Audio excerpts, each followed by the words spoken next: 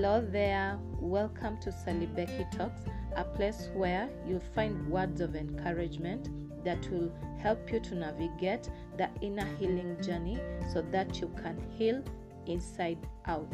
I am your host, Sally Becky Makungu.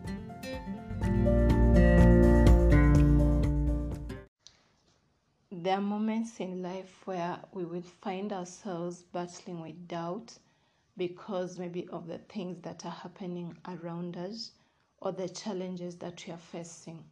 There are times God is going to tell us to do some things, but there's going to be an attack on what you are doing, or you may feel intimidated by what God is calling you to do, and you just feel like you're not qualified to do that thing. So you reach a point where you start battling with imposter syndrome. There are just so many reasons why we as believers, especially in this world, can reach a point and we start to doubt everything. We start doubting whether we are doing the right thing, are we saying the right things, and are we going in the right direction because of all that is happening around us. But it's important for us to keep on holding on to the Word of God as we go through these challenging times, knowing that God is with us. He will never leave us nor forsake us. He will never fail us. Today, I want us to look at John 15:16. It says, "You did not choose me, but I chose you, and I appointed you that you should go and bear fruit, and that your fruit should remain, that whatever you ask the Father in my name, he may give you." So let's look at the first part. It says, "You did not choose me." Those words, they look so simple. You can just skim through and, go to the next verse, but they're so important. When you know that you being in this world is not because you brought yourself here or because your parents made a mistake and stuff like that. It is because God chose you. He put you in this world for such a time as this to accomplish a purpose, to accomplish certain things in this world. You're part of His story. You're part of the larger picture. Your life is not just for where you are right now. Your life is not limited to the challenges that you're facing right now. Whatever you're going through does not block God from using you. It does not prevent you from being part of God's story, whether you're saved or you're not. That is, whether you're a believer in Jesus Christ or not. Your life right now does not limit you from being part of God's bigger picture. It doesn't matter what you're going through, you're here for a purpose. So you did not choose yourself. You didn't bring yourself into this world. It is God who intentionally brought you into this world. Now, it may come off like you were a mistake to your parents, but it doesn't mean that you're a mistake to God. So you were chosen by God. He numbered the days of your life when you were not even born, when you were yet formed in your mother's womb. God already knew that you'll exist, and that should give us courage to face each day one step at a time. No matter what we are going through, we should know that at the end of it all, whether people have rejected you, whether you have rejected you, it doesn't matter, because God has accepted you, and you just need to surrender to Him. If you've not given your life to Jesus, then it's about time you surrendered your life to Him and accepted Him as your Lord and Savior. And then you'll be able now to start this intimate relationship with Him so that you can know why you are here. If you are a Christian but you don't have an intimate relationship, then it's time to work on that relationship with Him. If you are in a relationship with God and is leading you to a different thing, maybe you have a calling in your life. Maybe he's promoting you, or maybe he's calling you into a season of rest. You need to trust in God, knowing that he chose you for this season. In this particular season, he's calling you in whichever direction he's taking you to. He knows what he's doing. He knows where he's taking you, and he knows what will happen. He knows your end from the beginning, and God never gets off track. At the end of it all, he's the Alpha and Omega. So it says, you did not choose me. You did not choose God. You did not choose Jesus. You did not choose to be in this world, but he chose you. And not just that, he appointed you that you should go and bear fruit. Again, it does not matter where you are. God chose you. You did not choose him. You did not write God a letter and ask him, I want to be born in this and this family, to be here in this and this century, in this and this season. God, I want to be going through this and this season. No. You did not choose him. He chose you and appointed you.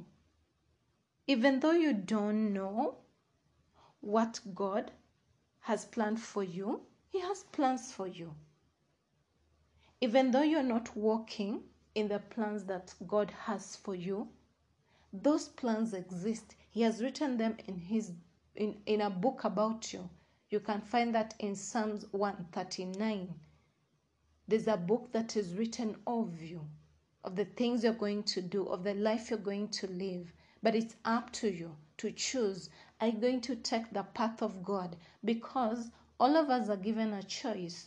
We are told somewhere in Deuteronomy, choose either life or death. Make a choice. And then God goes ahead and tells us, choose life. Even gives us the answer to that quiz, if I may say. It tells you, choose life. And Jesus is the way, the truth, and life. So when it tells us to choose life, it's telling us, choose Jesus, choose my son. And when you do that, you're going to bear fruit. Not just any fruit. Fruit that will remain. No, many people are doing many things in this world. And it is so easy for us to look up to them and to admire them. And I believe it's good to even learn from people who are not saved.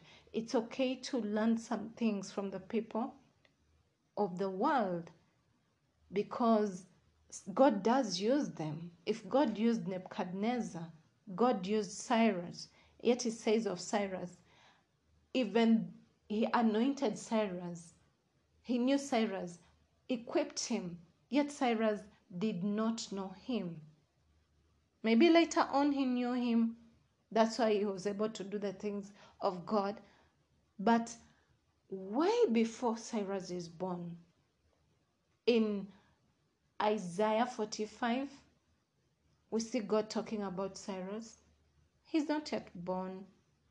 He says all these things that Cyrus is going to do way before he's born. And it's the same is true about you. Way before you were born. From the foundation of the world, God knew you would exist, what you would do, and stuff like that. He has plans for you. So it can be overwhelming, and for some of us, you're wondering, what am I doing in this world? Why am I here? Why am I going through all these challenges? Why is life so difficult? But could it be that you're trying to dictate your life, like as if you chose God? People say, I found God, but is it really that way? If we really think about it, because it's the Holy Spirit who starts to deal with our hearts, and then we give our lives to Jesus. So it may be just a saying, but really when we think about it, do we really find God? Or is it the Holy Spirit that actually comes and deals with our hearts, and then we start walking in that path? I don't mean to digress. Okay, let's just continue. So, you did not choose me, but I chose you and appointed you. If you're feeling like your life is meaningless like right now, I need you to remember this, that you have been chosen by God and He has appointed you, that you should go and bear fruit. Are you bearing fruit in whatever you're doing? Whatever you're doing, is it God who called you? And if God called you, are you bearing fruit? And will that fruit remain? Those are just so many different things in between that we can deal with, from you knowing you're not here by accident. You are chosen by God. He has appointed you to do something somewhere. So if you feel like whatever you're doing is not really meaningful or impactful the way you want, maybe it is time to go to God and ask Him. You might find that you're doing the right thing, but not the right way. And for some people, you may be doing something and on the outside you look so successful, but in reality, it is not according to God's plans for your life. So it's not just about also being appointed, but it's also about bearing fruit. Because there's so many people who are called, but few are chosen. Very few people have been called and they're showing up confidently. But really, when you look right now, some of these people are not bearing fruit. What could be the reason that God has called you and you're not bearing fruit? So it's important for us to know this verse, because in a way it takes the pressure off you, because now you have to look to Jesus. He chose you. He has to tell me what I need to do in this world. And not just that, He has to help me. I lean on Him and He helps me, enables me to bear fruit. And not just any fruit, fruit that will remain. So, are you living your life in a way that God has called you? Are you sure that whatever you're doing is according to the book that is written of you? And if you're doing that, are you bearing fruit? If not, what could be the reason?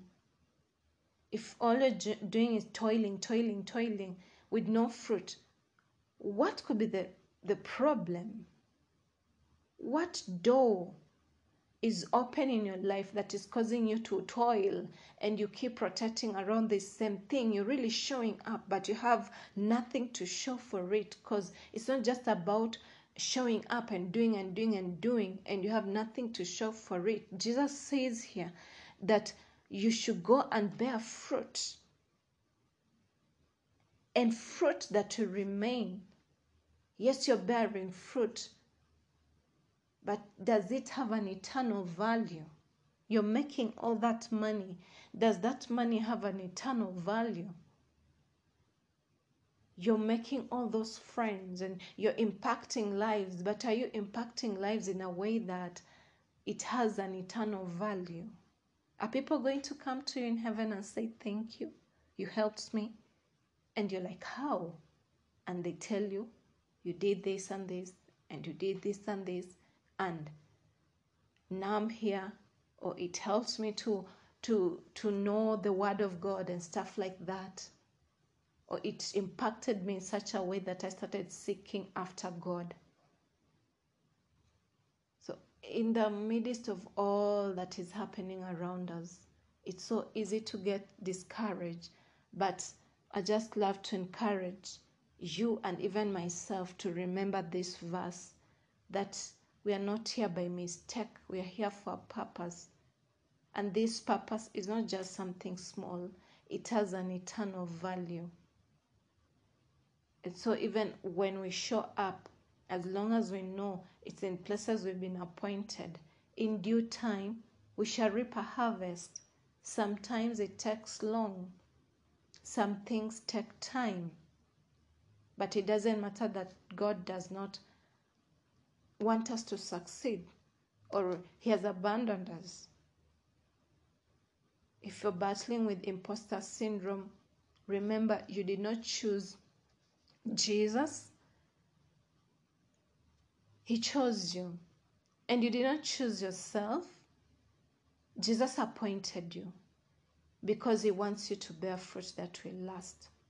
And if He qualifies you, then we shouldn't be worried about men qualifying us, of who is more educated than you and who is more presentable than you. Just show up in that capacity that you've been called.